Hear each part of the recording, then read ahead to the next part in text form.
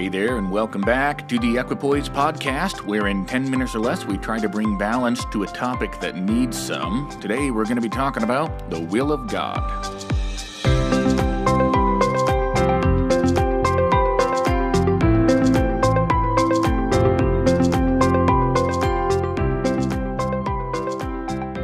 Recently, I put out a call for suggestions for episode topics. I received a few, and I'm really excited about the requests that I received. One of them was a form of a question that I've received both as a pastor and as a friend, perhaps more than any other question in my ministry.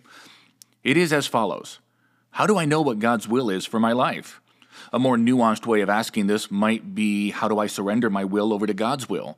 Or how do I know what God has called me to do? But in general, it's stated as plainly as, what is God's will for me, and how can I know what it is?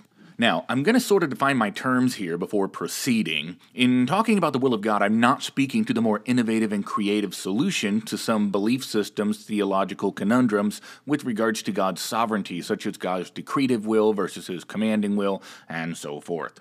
While I recognize there's a lot to be said about this topic, it dovetails far too easily into the Calvinism and Arminianism discussion, one that I avoided on my podcast for a reason. So I'm not going to get into all of that. Just know that when I talk about God's will for one's life, I'm not talking about any high-level, zoomed-out cosmic discussions about human volition or anything like that. I'm keeping this fenced in to the following very personal and individual question: how do I know God's will for my life? I'm going to be extra straightforward in my initial answer here. I think that the very fact that this well-intentioned and sincere question is even put forward at all is the result of decades and maybe even centuries of well-meaning but imbalanced teaching in pulpits and classrooms and living rooms all around the world. Let me explain.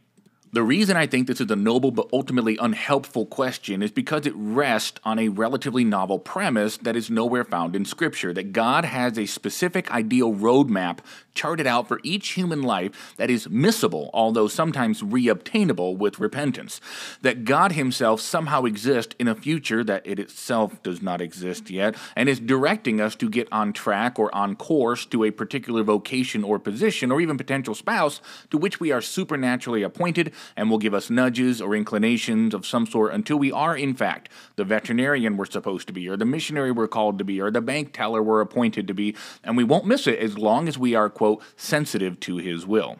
I reject this premise on account that I do not believe that Scripture teaches it, and on account that it is temporally and chronologically impractical and even impossible. Ultimately, though, I reject the notion that God has a singular, albeit highly complex will or pathway for each of our individual lives that exists arbitrary to our own until we choose to align ourselves with it, jumping into the jet stream from our own will to God's will for our lives, so to speak.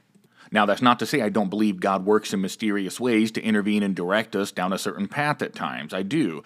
That position would be the other extreme. There's almost a sense of deism loaded into a statement like, just do whatever, and whatever you're doing is God's will. He doesn't really care what you do, as long as you're not sinning. Just float through life, and you're all set. Well, if the first extreme errs on the side of fatalism and exclusive predetermination, this other extreme fails on account of its aimlessness and lethargy. There is, in fact, a balance.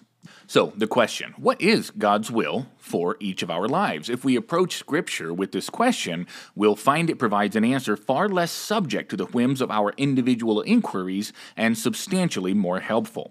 When the Scripture speaks of God's will, we are not exposed to a navigational array of pinpoints and milestones on a map.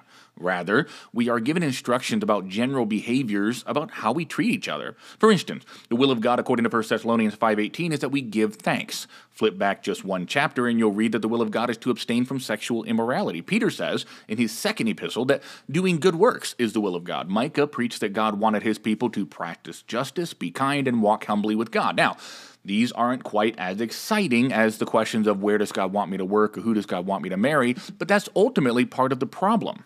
You see, in my experience, it seems that when we ask what God's will is today, we're not really asking about timeless scriptural truths, but are seeking directions about very specific and personal choices that lie ahead of us. To describe it more crudely but accurately, we are treating God as a magic 8-ball, however noble our intentions might be, seeking clear direction about various forks in the road and essentially hoping He will make the right decision for us and then reveal it to us. Young people might want to know which college to attend or what person to marry. Parents might be wondering if it's God's will for them to homeschool or something else. Newly married couples might be praying about which place to rent. Families might be wondering about which church to join. And naturally, we fear making the wrong decision, so we understandably ask, what does God want me to do here? And we pray and maybe even fast as we seek His will, because we believe that if we align our decision with His will on the matter, we will make the right choice. After all, if we trust God and lean not unto our own understanding, He will direct our paths, right? He'll help us make the right choice and not the wrong one? Well, the unfortunate misunderstanding and less than helpful translation of that particular proverb notwithstanding, I do believe that such an approach is ultimately imbalanced and might actually lead to some negative outcomes. Here's what I mean. For instance, when I was talking to my wife about this, she brought up one problem with this that is unfortunately prevalent in our circles: marriage. I personally heard some couples excuse divorce on account of the fact that their spouse, quote, wasn't God's will. They prayed and fasted, but ultimately picked the wrong one, and now it's time for a mulligan. Maybe they'll get it right next time, or at the very least, they'll stay married, but they're desperately unhappy in their marriage, convinced that fate itself is against them, and they'll never be truly happy because it, quote, wasn't God's will for them to wed in the first place. Now, while I concede that some marriages that happen are ill-advised for any number of reasons, I nonetheless assert that if we view God's will from a scriptural vantage rather than an imbalanced one, there is much more hope for that marriage in general. In the imbalanced, or rather superstitious view of God's will, all is lost because he or she missed out on God's will and now they're stuck with the wrong person, or they face a divorce, which also isn't God's will, so now there's a conundrum and a half. But in the scriptural view, God's will is for both of these people to follow Christ wholeheartedly and obey their vows to each other and fulfill their respective roles in their marriage, with the man loving his wife as Christ loves the church, and the wife submitting to her husband as the church submits to Christ in response. While I wouldn't dare to promise a simple remedy to any difficult marital situation, I think it's obvious which scenario offers the most hope.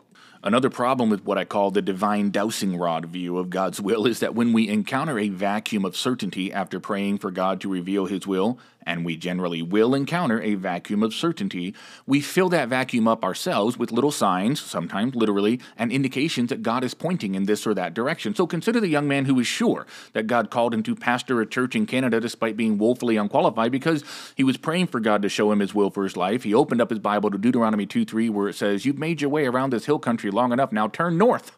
There it is, God's will. So he fumbles his way into a pastorate and destroys the church and his family, all because God willed it. I've seen so many bad moves happen this way. So I hope you can see the plethora of problems that accompanies a view of God's will that involves God as a divine dowsing rod, making every decision for us by illuminating the correct path ahead. Now, by way of reminder, I'm not saying that God can't or doesn't direct us specifically from time to time. I've got a story of my own where I believe He did that. But I'm talking about the normative general practice of treating God like an old Zotar fortune-telling machine to divine the future for us and to make each choice crystal clear. I believe that in our human responsibility and freedom, we have not only the privilege but the responsibility to make a wise, selfless, Christ-like, thoughtful choice from an array of possibilities, couched in biblical wisdom and godly counsel, instead of treating God's will like the mystery-shrouded object of a divine dowsing rod, and hoping that God will essentially make the decision for us if we're surrendered enough. So my point is that instead of being paralyzed in a mire of indecision waiting for God to open or close a certain door and then tap you on the shoulder when it's done saying, "This is my will," I think it's more likely that God gave you a Bible, trustworthy counsel, ears to hear, a brain to think, analyze, and consider, and hands that can turn doorknobs yourself just fine. So to the person pondering, praying, or even agonizing about what God's will is for your life, I won't say just pray and fast about it till God gives you an answer and tells you what His will is. I think that's lazy counsel that only compounds the confusion and gives way for some of the problems I just talked about. Instead, move forward in good conscience after analyzing your options, after seeking wise counsel from your spouse, parents, pastor, friends, and after applying scriptural wisdom where it is relevant to your situation. No divine dowsing rod necessary. No mysterious arbitrary will of God to make or miss. All that remains is for you to embrace and properly steward the freedom that God has given you and live the life He's given you to the fullest as you develop and use your God-given talent to discover new opportunities to flourish and lovingly live out the life-changing gospel to the world around you. That, no matter what else, is the will of God for your life. So until next time, stay balanced.